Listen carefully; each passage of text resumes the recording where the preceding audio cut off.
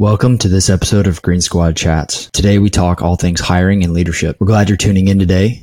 This would be a great episode if you've ever been challenged with hiring in your small business. Be sure to stay until the end where we talk different strategies for compensation. Everybody on this call runs a business and also has extensive experience in the military, probably a combined 100 years of experience in this group, if not more. So with that said, I'm going to open it up to the room to talk with the question of how has your leadership experience in the military translated to hiring and leading a team in business? And I'll start with you, Brandon. Thanks, Adam. I think for me, it is my love of the team aspect of it and the ability to develop those people that are working with me. And for example, right, in my life insurance business, it's just me. And I made my first hire, a virtual assistant, last year. And for me, one of the number one requirements was that my virtual assistant had a desire to learn, wanted to grow, was interested in lifelong learning. And how could I help that person kind of realize their goals, realize their dreams? Like that was first and foremost for me. It wasn't a certain technical set of skills, nothing like that.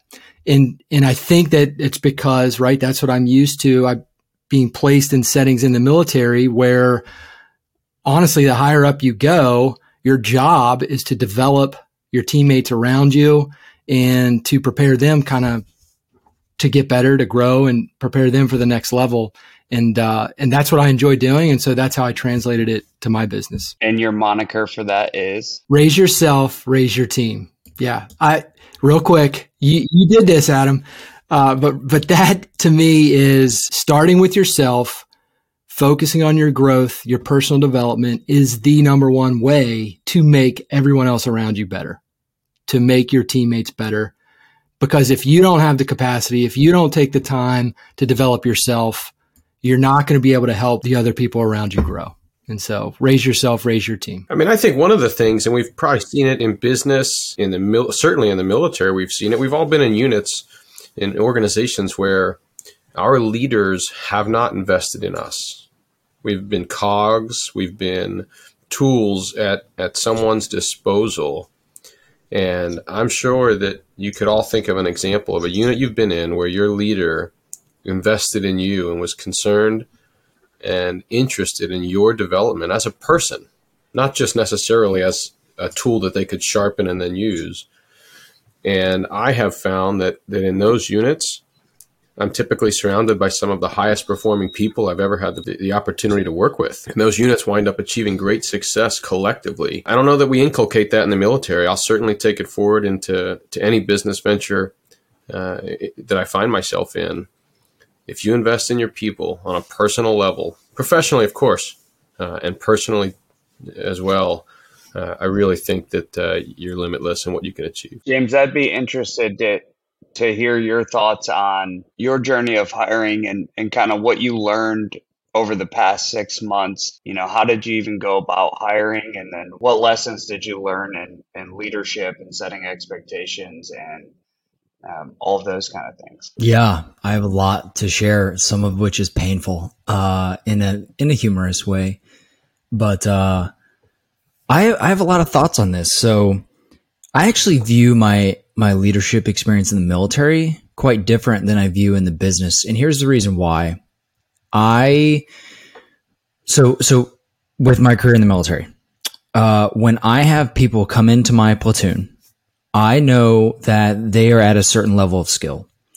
And in business, I look for culture and I look for a certain personality that's going to be a good fit for what I'm looking for. Like the mindset of a person, I can't really teach that. So I look for somebody with a good mindset and I try to teach them the skills. That's how it differs. Because in the military, they already are at a certain level of skills. So I think I would get that out up front, that while the leadership and the management aspect of tasks is different in that regard, there's also a lot of similarities with how you lead the team with, you as an individual. So how I started my first hire is I didn't screen at all. I was like, I need some extra help in my business. Let me just find somebody who's kind of a friend who is looking for extra work. Terrible idea in every way.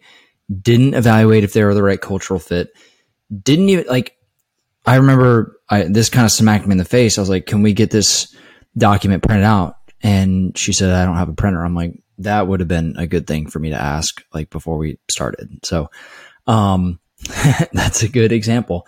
Great person, right? I don't really have anything bad to say about anybody who's worked for me before, but it didn't really work. She had another full-time job. She worked for me for about 4 months part-time. And then we started to grow so quickly with the amount of tasks I was doing, and her heart wasn't in it. She just wasn't really passionate about it. She couldn't keep up with the workload. And so I started deliberately looking to hire somebody as a full-time hire. Went through 2 different people through a screening process. I was doing that myself through an Indeed type hiring. Had a really bad strategy for it. Learned a lot of lessons along the way. Where I learned where I was really short was I didn't have realistic expectations for what the job was. I'll give you an example. I was like, these tasks take me 20 hours a week. Okay, well, they're not going to take somebody else 20 hours a week. They're going to take somebody else 30 or 40 hours a week. That's a full-time job. So I can't be marketing this as a part-time job if somebody's going to have to give full-time effort for this. So learned that, went through, like I said, 2 different people. Each was less than a week. They're like, this is just too much. This is not realistic for what was described. Learned along the way. After that, I basically used a talent acquisition company. We found somebody and it went really poorly. Had a extreme family hardship the very first day that we worked together. She was just unable to recover after I gave her about a month to sort through some things. That was unfortunate, but just life sometimes. Then just through a stroke of luck, I found who is my current operations manager. And that was probably the best job I did at screening because I looked at what kind of mindset and personality, what kind of culture she subscribed to before bringing her on. And that proved to be worthwhile. Yeah, and I'll just do a quick recap because there's a lot of gold there. I think this is common for many people where you're running your business and maybe you're a one-person show and you start to get overcome by events because you have so much stuff going on and it's compounding and you hit capacity. And you want to bring somebody on. You're bringing somebody on out of a position of weakness because you need it so badly that you're like, okay, this person wants to help me. I'll just take that. And then you realize oh, that's not as easy. That's not the right person. They don't have the right skills or the right mindset. And I didn't do enough to prepare that person to succeed. So then you go into, okay, how do I do this correctly? What's a better system? So you make a job ad, you go to Indeed, you start to look for talent, you develop questions for hiring, screening questions. For us, we subscribe to if you read the book Who, there's a book Who gives you some kind of screening questions and follow-on questions. I think James used something similar to that. And then you went as far as to going, okay, this is painful. It's not as easy as I feel like it should be. So now I'm going to go hire a talent acquisitions person to help me find somebody because they obviously know what they're doing. They bring you talent. It doesn't work out. That could happen even if they did a good job. And then ultimately you combined all of those things and you added a personality screening component to it where you saw what kind of personality they had. You really looked at the growth mindset that you were looking for, and you combined all of those things and you iterated that over a half a year to get to where you are today, which I think is incredible. And I think that's, hiring is more than just putting an ad out and bringing somebody in. It goes back to what Brandon said with culture. What your goals are your goals aligned with this person? Can you help this person grow themselves? Because there has to be mutual alignment. And are they the right fit for your team for that particular position? So that to me, that is absolute gold. And that's more reality of hiring. It's not just picking your cousin who needs a job and they can do mundane tasks. It oftentimes doesn't work well that way. Marty, you had something? No, you already asked it, so we're good. I have something really quick to add. Some other real estate investors here, they ask me for mentorship as they're in my position where I was maybe 2 years ago. And what I tell them is if you're trying to grow a team, by the time you realize that you need somebody, you already should have started the process. You're already short. because you've grown to you've outcapacitated yourself and you need somebody yesterday. That's why when people ask me about it, I always recommend the VA route, because it's a lower cost of entry, and it's a lower, almost responsibility of keeping them on long term, because you can hire somebody before you need to because it's cheaper. And then you can kind of figure out how that looks like as you have somebody. And then you can find out, well, that person didn't meet my needs, or I screwed up and hired the wrong person here. And then you can kind of figure all that out at a lower cost of entry.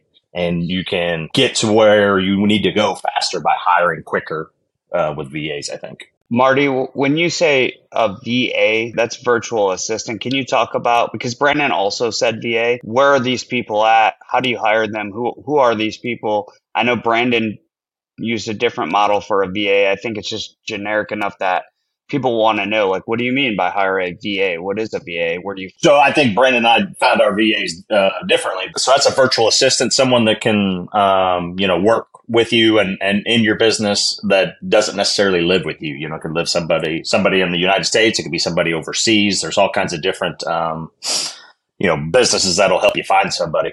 What I personally did was I just went to the website for the Philippines and I just posted a job there and just started screening people myself and just hired that way.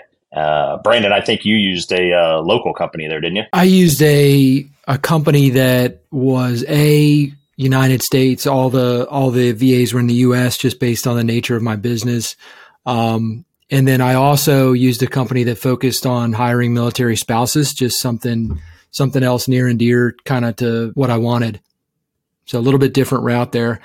I do have a comment on what James said about if you wait till you think you need someone, you waited too long. My business is a perfect example of that. I have a vision for how I want it to grow and how I want it to look down the road. And I know that in order to get there, I can't do all that myself, even though right now I might not need a virtual assistant to help me because the task load is manageable, et cetera.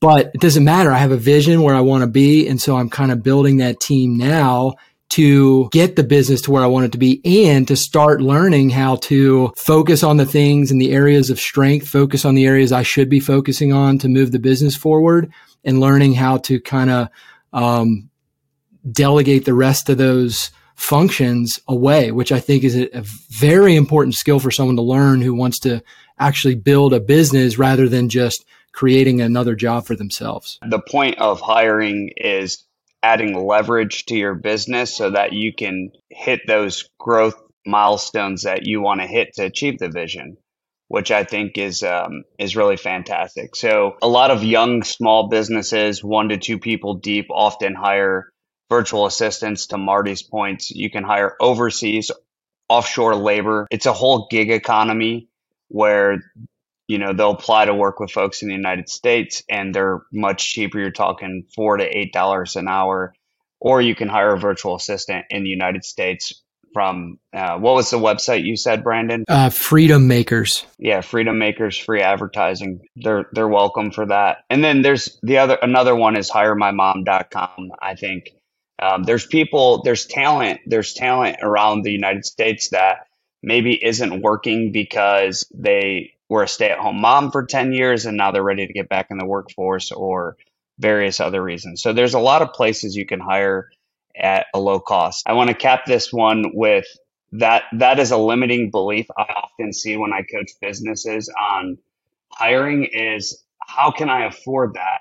If I need to hire an operations manager, director, COO, and they're going to cost me $50, $60, $70, $100, $150,000 a year, like, maybe I don't have $150,000 in my business right now. I think the reality is that's paid over time. So there's a monthly cost. Some of my mentors have told me, like, a hire should be bringing in an additional $250,000 into your business. Now, obviously that's a generic rule of thumb, but when you bring that person in, it allows you to grow and do more. And the cost isn't that full 150 on day one or that full 50,000 on day one. That's obviously spread over a 12-month period. And then if you go the virtual assistant route, that's cheaper. I want to shift gears with the team here and ask one more question on the second half of this episode. And we get to hiring, we iterate hiring, we put a process in place, we find the people, and then we get the people into our company and bring them into our world. What are you guys doing to set them up for success working with you? I think you got to start with clear expectations. What is the expectation for this person on a day-to-day basis, on a weekly basis? What does their work output look like? What are the processes that they are required to use? And I think all of that must be conveyed in a very clear format or method. There's all kinds of techniques out there. People use Loom videos to instruct. People use checklists. So I think a lot of methods to get there. At the end of the day, though, it's got to be conveyed clearly so that that new hire knows how to assimilate into my business. Yeah, something that back to when I hired my VA, I made it pretty clear that, hey, I want you to help me see blind spots, to help me make my processes better.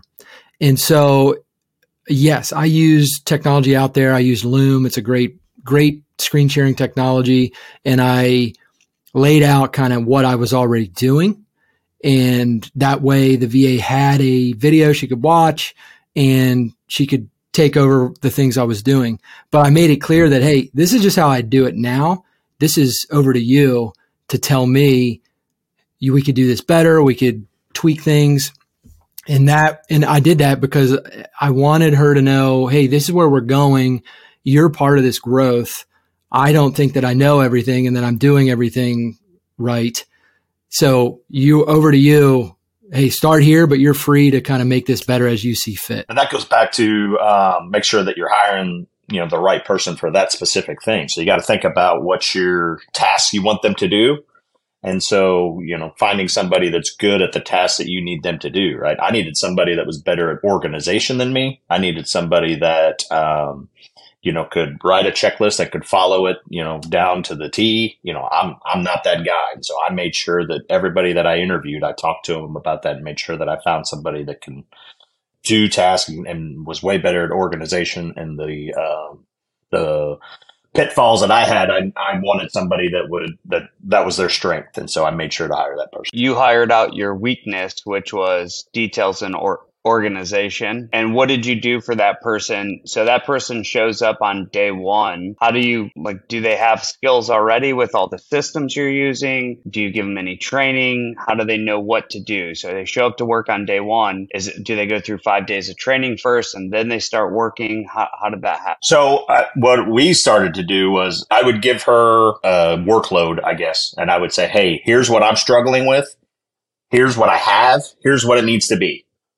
And that's all that I would tell her. And I would say, I don't care how you get from A to B, but I need you to figure out how to get to A to B. And I'm here to answer any questions you have, but I'm struggling with this and I can't figure it out.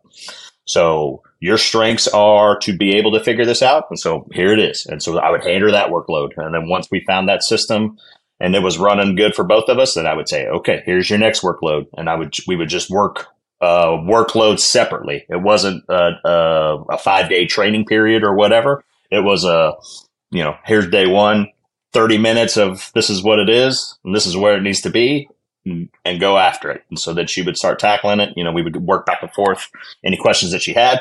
And then however long it took her, she would get that. And then we'd move on to the next one and the next one. Marty, let me kind of tease out something you just said. So in this case, you're talking about hiring out a weakness, which phenomenal. I love it. But you said you'd give this person, this hire, the end state, and you didn't tell them how to get there.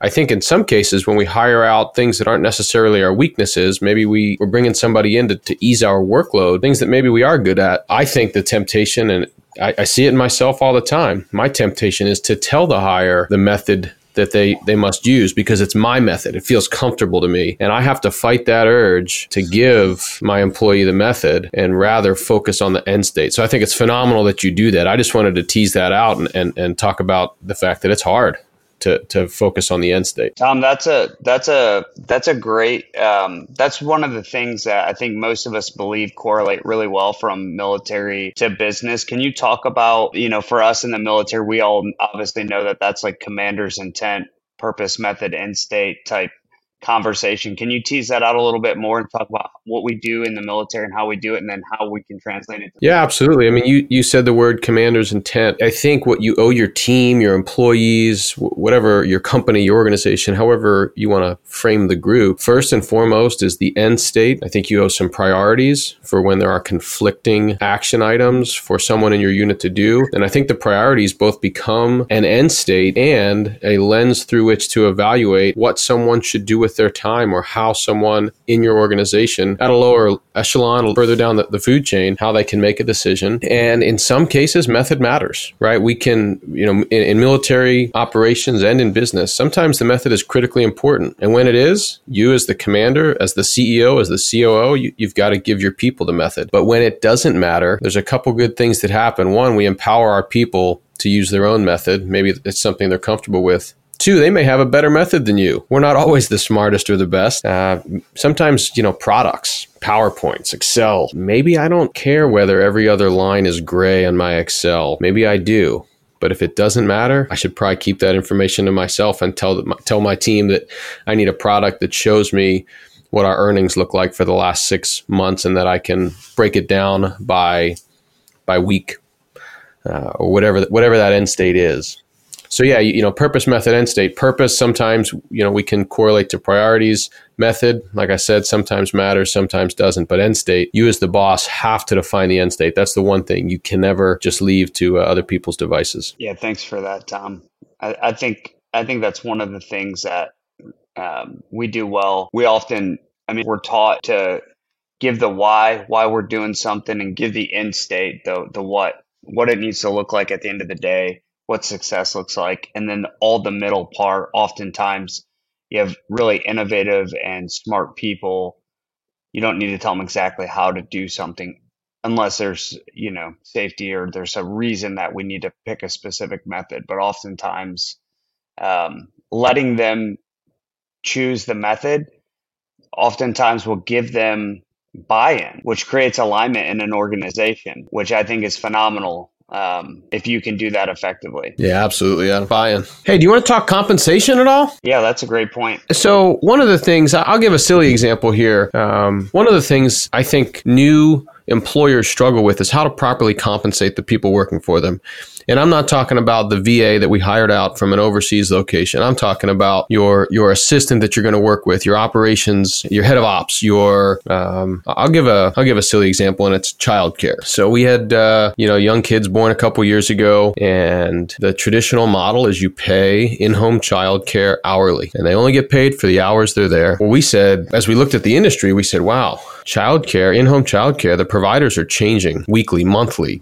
At the most, they're sticking around a year or two. And that sounded like instability, and I don't do well with instability. And so my wife and I said, how can we change this? And we said, well, through compensation.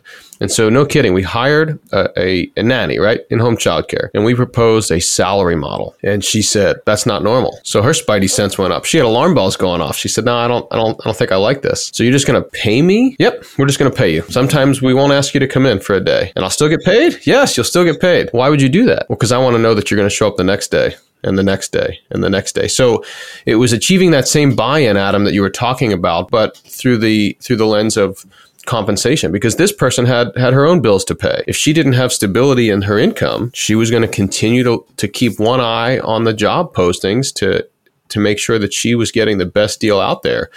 And so that absolutely applies to any business, I think. Getting buy-in, making people feel like they want to be on the team, that they're a necessary part of the team. Compensation is a big part of that. And so while my example doesn't necessarily translate universally, I think it is something important in any business to really think about how you're compensating your team, and to attract and maintain the best talent. Compensation's got to be a big part of the equation. I agree with that. But Tom, I even did that with my VA, right? I advertised the job at, I don't know, $5 an hour or whatever it was. And then, it took me a couple different ones, but once I found the right one, then it was like, well, I don't want her to leave. I don't want her to find somebody else that'll pay $5.50 an hour. And so, I did the same thing. I had to compensate for what she was providing to the team. And, so while I agree with you, I think it still works no matter VA or childcare. I think it goes across the board. You got you got to pay enough to acquire the right talent, and then you got to keep that talent there. When I hired my first one, I thought I'll get somebody local because they can help run errands and that sort of stuff. And I posted it for $15 an hour. I thought that was a little above minimum wage. And so that's what I thought I needed. And I got 0 applicants. And so then I did it for $20 an hour and I got 0 applicants.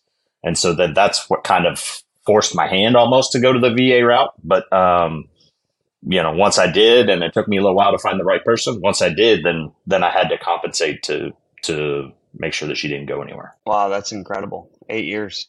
Yeah, I mean, that's a consideration of like, it actually costs you more money to turn over positions in a business than it does to keep somebody and maybe pay them a little bit more. And there's tons of data to back that.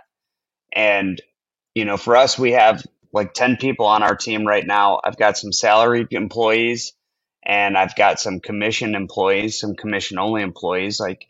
And it relates to the type of person, the type of job that we're bringing onto the team. So if they're a salesperson, they typically have a personality that wants unlimited upside. They want to be on commission. They're hungry in that kind of way.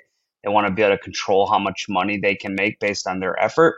So you might hire a salesperson on a commission scale with maybe a small base or maybe not. And I've got detail-oriented people in my company who, are the glue. They keep the process together. But that personality typically favors stability. They like the salary. They would prefer the salary over higher upside commissions. And I've got W-2 salary employees who also get a percentage of net, right? So they get a small bonus based on how well the company does. I shouldn't say a small bonus, but they get a bonus based on how well the company does. And that keeps everybody in alignment, not just with the company and the company's goals, but also with their personalities and their desires as a human. Some of them want stability and certainty, and some of them want high upside, and they're willing to have the instability. It doesn't bother them. I'm a big fan of the bonus model. So I like there to be a base, whether that's a salary base or an hourly base. And then the way I think of it is when the company is successful, I want there to be a benefit to the employee. That's a bonus. So I have actually a whole list of bonusable activity, and I give them that list before they even come on. These are how you can earn bonuses. And I tell them, I'm like, if I were you, I would just look at the best bonuses and try to target. There's a reason I make those the highest profitable thing, because they're also the best for the company. And then they can choose if they want to spend more time on a particularly advantageous activity to get the best bonus. Yeah. What's interesting about that is I have some employees I could put the most attractive bonus structure in place for, but they are so detail oriented. They don't necessarily have the same drive as, maybe they're not money driven. I have people who are not money driven per se. Obviously they want to make money. They're not money driven, but they're so detail oriented. They're going to operate in sequential order of the task, almost no matter what, good, bad, or indifferent. But that's why you have those people, because that's what they're good at. And maybe, like for me, I can do details, but that's not my strength. And we've got a bunch of salespeople who are mostly degenerates when it comes to details. So to have the balance is important. But some people I could incentivize in our company through the moon, and they would still never move the needle on those high end bonuses for us. And some people obviously would attack those with enthusiasm. I think we've covered that, in a really wide general sense, from the process of hiring, as kind of James outlined, hiring the person close to you, then coming up with a system, then taking that system and the interview process to understanding that person's personality, culture, and drive. And then Brandon added and Tom added setting proper expectations and having a plan for them when they come into your company to bring them on board into the culture, and also make sure that they have the tools and the scorecard for what they're going to be responsible for in a business. This is one thing that's vastly different from the military is we have key performance indicators, and each person is responsible for moving the needle in a business in some way. And then obviously parlaying that into compensation and leadership and setting expectations and continuing to help that person grow within your company. So all gold, all great points, and I'm appreciative of everybody sharing today. So I think we'll cap it there, and that's it from Green Squad Chats.